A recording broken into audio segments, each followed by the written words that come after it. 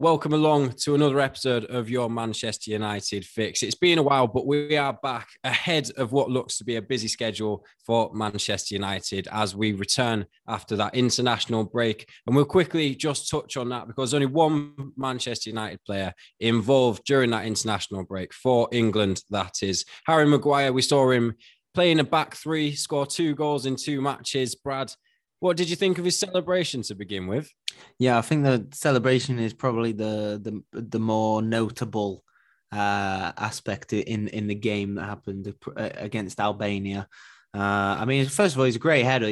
Give him some credit, but I say it every time when Roy Keane speaks, I find it difficult to go against what he says. I feel like he just speaks really well and speaks facts, and he just speaks like my mind would think. Like he's not really shutting up anyone by banging in a header out of a 5-0 win against Albania, is he? He's not shutting up his critics, and that's what his celebrations seem to make it out. And if anyone's not seen the celebration, it's a very odd one actually, because he first of all, points his fingers in his ears as if to say, I can't hear what you're talking about me. But then he opens his hands around his ears, which makes him sound like he wants to hear the hate. So which one do you want, Harry? Do you want to hear the hate, or do you not want to hear the hate? I'm not too sure what you mean. It was a very difficult celebration to actually understand, and it was just overall a bit over the top and silly, really. It was almost like a striker's celebration when they've not scored for 10 games and they stick one in the top corner and they run over to the fans and silence them.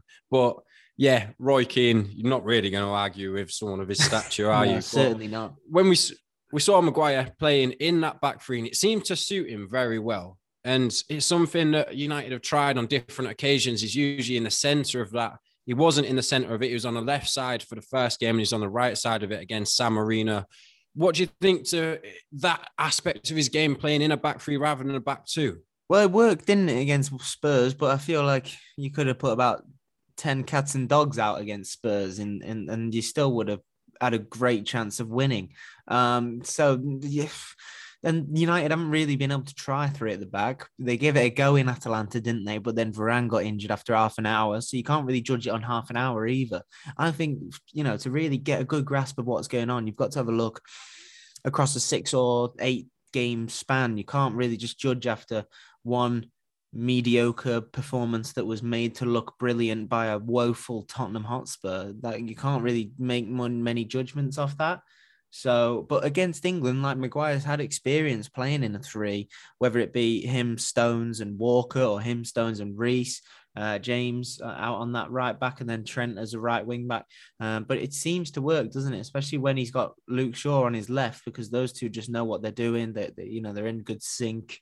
They were in good sync. They've not really been at their best, either of them, have they, this season? But Maguire, he looks comfortable in a back 3. I mean, we say he looks comfortable, and you say that Spurs were fairly easy opponents, but we played Albania and San Marino. It don't come much easier than that. And if you don't keep clean sheets against them, then who are you going to keep clean sheets against? So I guess we'll find that out in the future of what he's going to be like. Well, that moves us on to Watford on Saturday, and thinking how about we're going to line up and who's going to be involved in that squad. First of all, what kind of shape do you think we're going to go with that one? Is it going to be another 3/5 at the back, or are we going to revert back to that 4?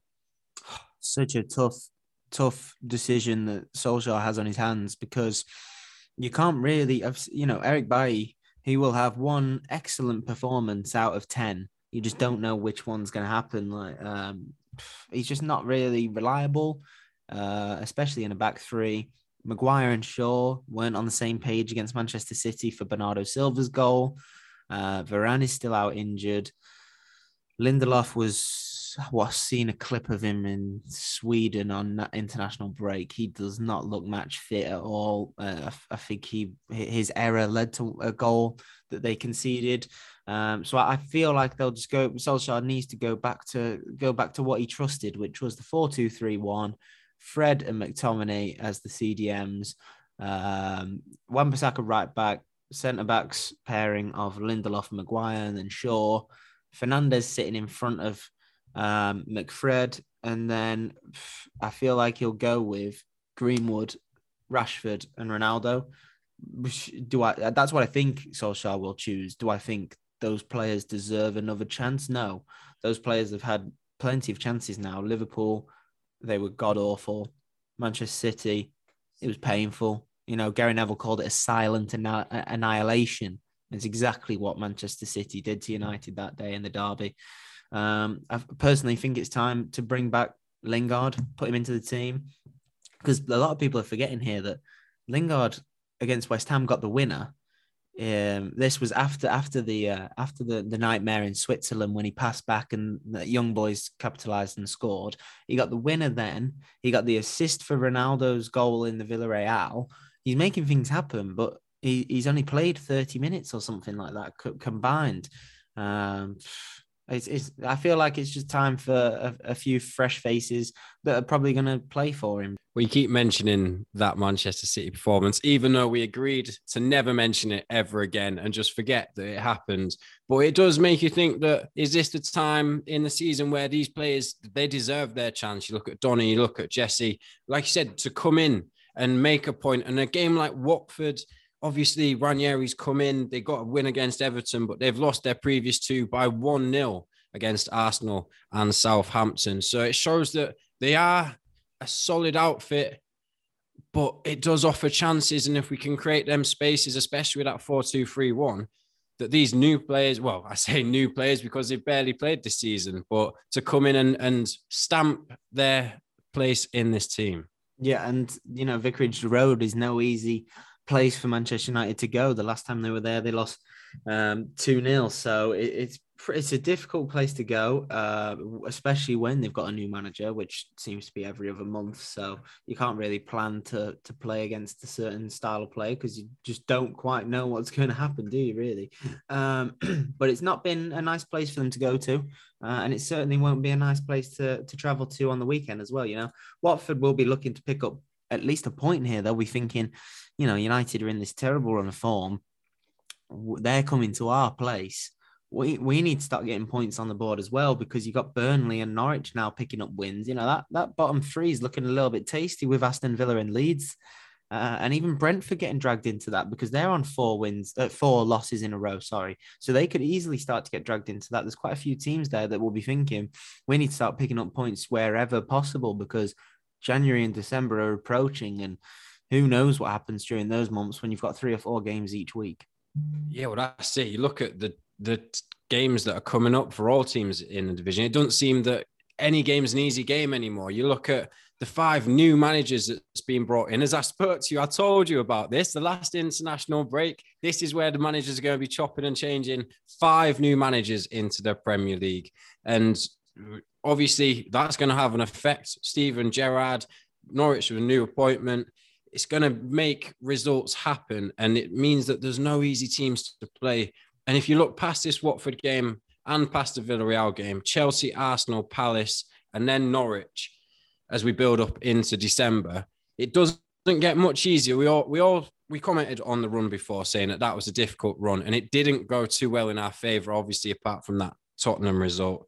But it doesn't mean it's going to get any easier as we build up to Christmas. No, it won't get easier. And it almost doesn't matter who you play against over Christmas, because you're playing that many games of football. It turns into a sort of fitness test. It doesn't matter what type of skill on the ball you've got. It turns into stamina versus stamina and fitness versus sprinting. And, it doesn't really matter what type of players you've got, as long as they can run and they can stay fit over that busy period of football. But I think what does kind of help Manchester United in a way is that obviously there's only a couple more games left in the Champions League now, so that they'll only be competing in the Premier League. No Carabao Cup for them, and the FA Cup, they'll find out who they face in January. In the first week of December, they'll figure out who they're going to play on that 10th of January, I think that weekend is. So that's I guess you can call it a positive going out of the Carabao Cup early, if we've got lots of busy games still to come. But like I said, it's fitness at the end of the day for these festive games. Speaking of fitness, let's just revert back to the team we think about on Saturday. You obviously gave me your verdict of having McTominay and Fred in the centre midfield. do you think that Matic deserves a place in there, or do you think Donny deserves a place in there? Does he need to move higher up the pitch? Because then you've got Jadon, who, in my eyes, deserves to start as well. Because if you look at the statistics in terms of running and things like that, he's up there. He's up on the leaderboards, and he's not even played that much game time either. So as these players, and obviously the question surrounding the whole team is, where do they all fit in? We've got so many world-class players. Where do they all fit in to the squad? And I guess this is what we need to find out. But in terms of that centre midfield area, who are yours? I think it's going to be. I would quite like to see a Van der Beek and McTominay in there. I don't think Matic. Not necessarily. See, I'd quite like to see Donny and Matic. I just don't think there's enough defensive protection there at all because of Nemanya's aging legs, and Donny will want to get forward. You've got to remember. And we've not even mentioned anyone. We've not even mentioned Paul Pogba yet, which is, kind of says it all. And he's injured now, so he's not in the team selection. But he's not even someone you'd even be thinking about having in your team at the minute, out of the way that he's been playing. But it looks like he could be out until potentially into the new year, which is a big blow for selection choices. Not really, starting 11 decision making, but I think McTominay, it's a huge blow. But does it make the decision making a bit easier for Solskjaer? Yeah, because obviously Paul Pogba is a world class name. Yeah. We know he's a great player. You don't want to leave him out either, but yeah, and you don't want as well Pogba on that left wing now. He was starting to cause issues for selection choices over Rashford, which meant either Greenwood or Sancho had to miss out, or both of them at times. They both had their time on the bench. So in that case, yeah, it does make Solskjaer's job a bit easier, but it just means he's got one less option on the bench to come and save the day. Yeah, and it's interesting when you were talking about Eric Bailly at centre back, because I was sat in hairdressers today, and hairdresser was an Arsenal fan. Guy came in, he was a United fan, and they're all laughing and joking. Eric Bailly was probably one of the names who got brought up first, and everyone was laughing and joking about his own goals, this, that, the other, the way he plays. But everyone can agree that they adore his character. And a lot of people would argue that you need someone like that in the back line, that he gives off vibes of Vidic and Ferdinand, who just, and Jaap Stan, if the ball's there, they're going to put their head on it. They're going to get in the way of it. They're going to do anything they can to stop the other team scoring. And Bailly does show many, many aspects in his game of that. But obviously then you've got the other side to him that you just think, just calm it down a few notches. You don't really need to do that. You don't need to stick your leg out into that one and accidentally put it into your own net. So it does make you wonder who the defenders are going to be. But like I say, Varane is a key part in that defense now. And I think he's not been at the club long, but he's already established how much of a key figure he is in that defense. The thing is with Bailly, though, is he knows himself that he can be this acrobatic, creative centre half, but he doesn't seem to know when to turn it off in a way. Like, he doesn't seem to know when to. Oh my God, I don't know if you can hear that, but my desktop is making all sorts of noises and updates. But back to Eric Bailly, he just seems to constantly be in this like playful defensive style, and he doesn't seem to just know to do his priority job first. It seems like if he can do an acrobatic, goal-saving, dive, jumping, head flinging save, then he will be doing that every day of the week, rather than just clearing it with your right foot 60 yards up the pitch. Do you know what I mean? And that's the thing, I think, with Bailly, is that he needs to recognize when to do those things, when to make those types of challenges, or can I just do this simpler? Can I do this a lot more simple? And I feel like he kind of needs Maguire just to shout at him and say, Eric, get it up, sort of thing, rather than these. The worst one was the City one. I mean, he could have easily just passed it out of the box. Why is he jumping and trying to flick it over his head and all this, and it's gone in his own net? There's so many other options he had. And that's the issue with Bailly. Yeah, he's got this great character, and I can see him being absolutely so influential in the changing rooms. But on the pitch, just keep it simple. Keep it simple. Well, I really hope no one clips up you saying, Eric, get it up.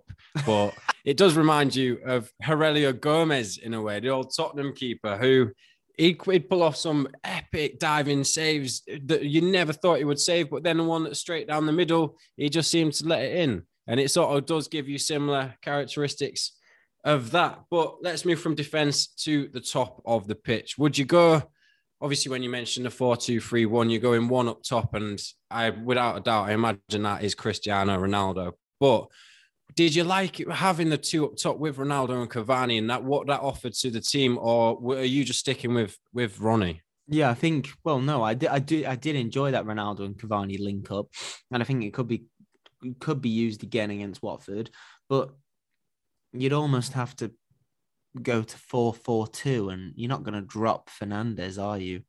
Because it's not going to be a Fernandes and Fred or Fernandes and McTominay midfield, because it's just not. Well, we've not seen it. We haven't seen a 4-4-2, so you could try it, but it ends up being a 4-2-4 in a way, doesn't it? But I do think he'll stick with the one up top, and it will be Ronaldo.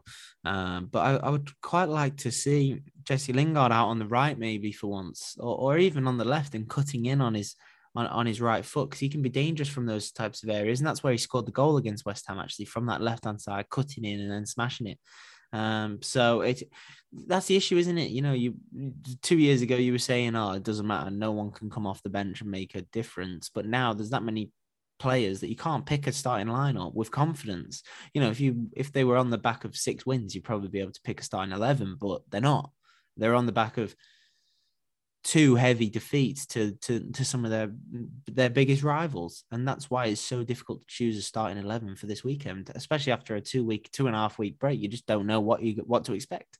Which, in a sense, isn't a massive problem. It's a good problem to have, in a sense, because, like I said, 2 years ago, the squad was nowhere near what it was now. And Solskjaer really has worked wonders to achieve what he did with that team and build the squad that he has at his disposal now. And obviously, the last stage is to just find that winning team and find the winning method that's going to get results, because, like you say, against rivals, it's kind of looked nowhere near at the moment. So it does make this game even more interesting, the way he's going to line up. And if he can get that win, I don't think it will make too much difference in terms of upcoming games, but it's a start. And that's what every team needs to build confidence and to build a winning run, is a start. And I think this Watford game could definitely be a start as you look towards Arsenal and that Chelsea game just before that. But even before them two, Villarreal in the Champions League, because this is getting a lot tighter than anyone would have hoped at the beginning of the season, this group that Manchester United are in. And if they're not careful, things could go from bad to worse. And we know that Villarreal, from when they played at Old Trafford, they're going to be tough. They're going to be hard teams to beat, especially away from home. Yeah, they will be tough to beat. And just to give you a picture of that Group F at the minute, United sit top on 7 points, but not by goal difference, because I believe it goes on head-to-head now. So United on 7, Villarreal also on 7, and then Atalanta on 5. United travel to Villarreal in the midweek, and if they don't pick up a point there, Villarreal will be all but through. They'll be on 10. And Atalanta, you'd think, would beat Young Boys, so they'd be on 8. And that would put Man United back into the Europa League spot. Obviously, that last game is against the Young Boys, and Villarreal versus Atalanta have to play each other. But then they would just need a point each to go through. So that could be very easy to get done as well. So you kind of be thinking here, you can't leave Spain without a point if you're United on Tuesday night. You can't. So they're going to have to be at their best against the Villarreal side, who we know have caused them issues in the past. You know, Dan Juma probably should have had a hat-trick at Old Trafford last month. And we all know what happened in Poland, didn't we? You know, the United never really got close to them at all. And I know it's different when it's a one-off game rather than a group stage game, but United really can't afford to slip up here. Well, when you compare it to the other English teams in their leagues as well, City at the top of their group, obviously with PSG and Leipzig in it, something that United struggled really hard to achieve last year, of course, coming third in that one. Liverpool unbeaten in their Champions League group. And you just look at United and it's so much closer than anyone would have expected. But when you look in terms of going through into the knockout stage, and who we could come up against in that, whether it's a home or away fixture, or finishing third and heading into Europa League. Does the Europa League give more chance of winning silverware, or is it Champions League that you want? Everybody wants to see United in the Champions League, no matter who you're playing, coming up against the best teams. And if you fall at the first hurdle, you fall at the first hurdle, but at least you gave it a go. I think Manchester United fans will be fed up of the Europa League. They've been in it too much. You think the last knockout game they had was in Solskjaer's interim season against Barcelona in the Champions League, and they didn't really stand a chance then.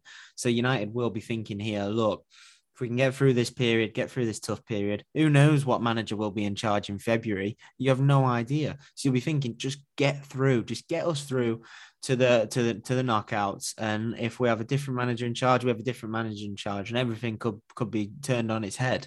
But if you still have Solskjaer, then you're thinking, all right, well, could the Champions League be the kind of safe haven for Solskjaer if he can pull off a few results? Because you got to remember, Solskjaer in his past has had some really good one-off games. It's not really been based off form, and that's what the Champions League has. I'm not saying that they're going to go on this magical Champions League run and lift the trophy in the end of May, but I'm just saying it can present that type of opportunity. And we all know Cristiano Ronaldo. He's not going to let his Manchester United side play in the Europa League, and he certainly won't want to be playing in it. He's missed the Champions League, not missed the Europa League. It's just he won't want to be playing in that at all. So, you know, their chance to win the Europa League was last season, and they should be building on that this season, which they have built on. They're in the Champions League, but they can't be dropping back into it like they did 12 months ago, or else where have they really progressed? They're nowhere near the title.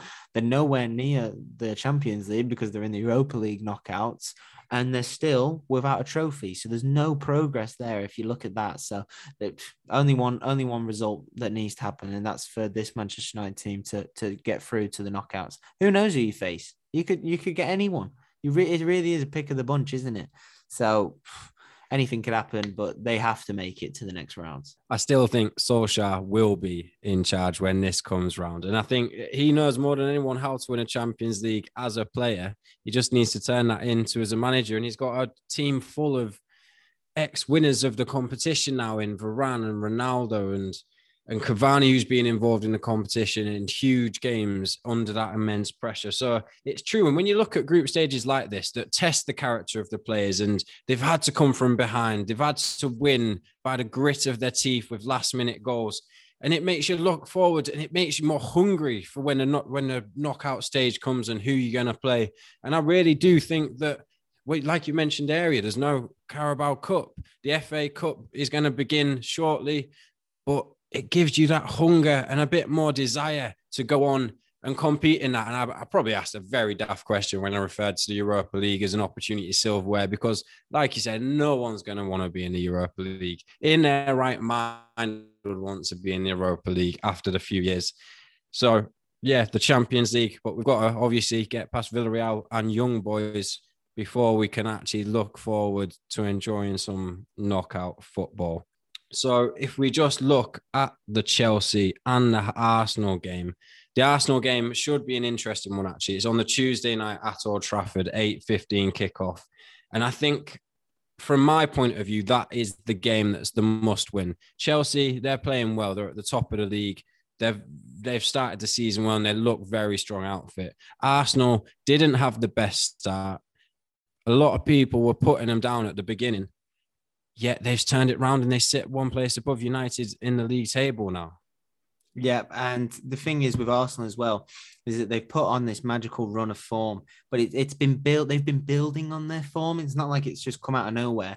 Ramsdale, they bought in the summer. He started to come good. Emil Smith-Rowe and Saka starting to combine as well. These are things that they've been building on in the past 6 to 8 months, and they're starting now to see the reward that all the hard work's been getting done behind the scenes. Aubameyang starting to get himself into shape and starting to put his mind in the right kind of mindset. This Arsenal team, you'd have been saying at the start of the season after they got smashed 5-0 against Manchester City, you'd be thinking, that's 3 points easily. But now they're coming to Old Trafford and thinking we're going to do the same as what we did last year. They beat Manchester United at home 1-0, wasn't it? There was that Aubameyang penalty in the late second half that kind of very boring game. Such a god awful game, wasn't it? It was really, really atrocious to watch. It was actually tedious. You know, there's not been many games that have been tedious in Ole Gunnar Solskjaer's reign as manager, but that spell against the top six last season, I know there was no fans, but that was just got really like tedious watching because there was like, what was it, 3 or 4 0-0s in the Big Six? But Arsenal, very, very good side, getting their act together, and they're going to start to be dangerous again.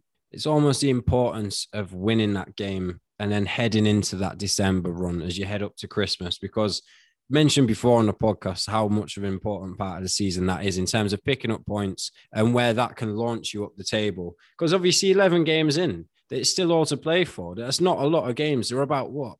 Just under a third of the season. And we're not in a bad position. There's plenty of time to play and there's plenty of games to get points in. But I just think in terms of confidence, and managers speak hugely of confidence and energy of their players. And I think that is them 2 games, Chelsea, Arsenal. Yeah, Liverpool City didn't go well. A little bit of a chance, not to redeem, but to start. And this is why the Watford game is or could be a start to build into them games and push on over the winter period. So that takes us on to the women. They played Manchester City and actually beat Manchester City for the first time in their history, which is an incredible achievement for them. If only, obviously, the men's team could follow in their footsteps and do the same. But they won 2-1 last night at the Sports Village in the FA Continental Cup. After, to be honest with you, I always thought it was going to head to penalties. They were 1-1. Like it did last year, didn't it? Just to interrupt you, it went to penalties last year. I was there that night. Were you there that night? Yeah. I wasn't, but they actually did win that one on penalties. They won 4-3 that night on penalties, but I guess it kind of goes down as a draw, doesn't it? They didn't win it in 90 minutes, but yeah, they did. You are right. They did win that one after some heroics from Emily Ramsey, if I remember correctly. Yep, that was it. But last night, City scored after 2 minutes, and I honestly thought, oh God, here we go. City looked very, very strong that first 10 minutes. And then United just seemed to pick up the pace, gain a bit of possession, put passes together, got the equaliser on half an hour. Ivana Fuso, 2-2 in that competition. And then, Battier, her goal was incredible. She ran about the half of the pitch, teed up Alessia Russo with a great save from the keeper. And Battier just kept running and then blocked it off the defender and then just kicked it in the net. Just like it was like, oh, if you can't do it, I'll do it myself. And it did take something special to win that game. We spoke to Matt Skinner after the game and he was absolutely delighted with his team. And it was great to see them pick up a bit of confidence and hopefully carry that into the league, and they can push on for Champions League places themselves. And in terms of the academy, the 18s are away at Burnley on Saturday and the under-23s take on Derby tomorrow night if you wanted to follow those. And that's all for us here at your Manchester United Fix. Let's hope we'll be back next week with some more good news after the Champions League game and see where we are in the group from then. So we look forward to speaking to you then.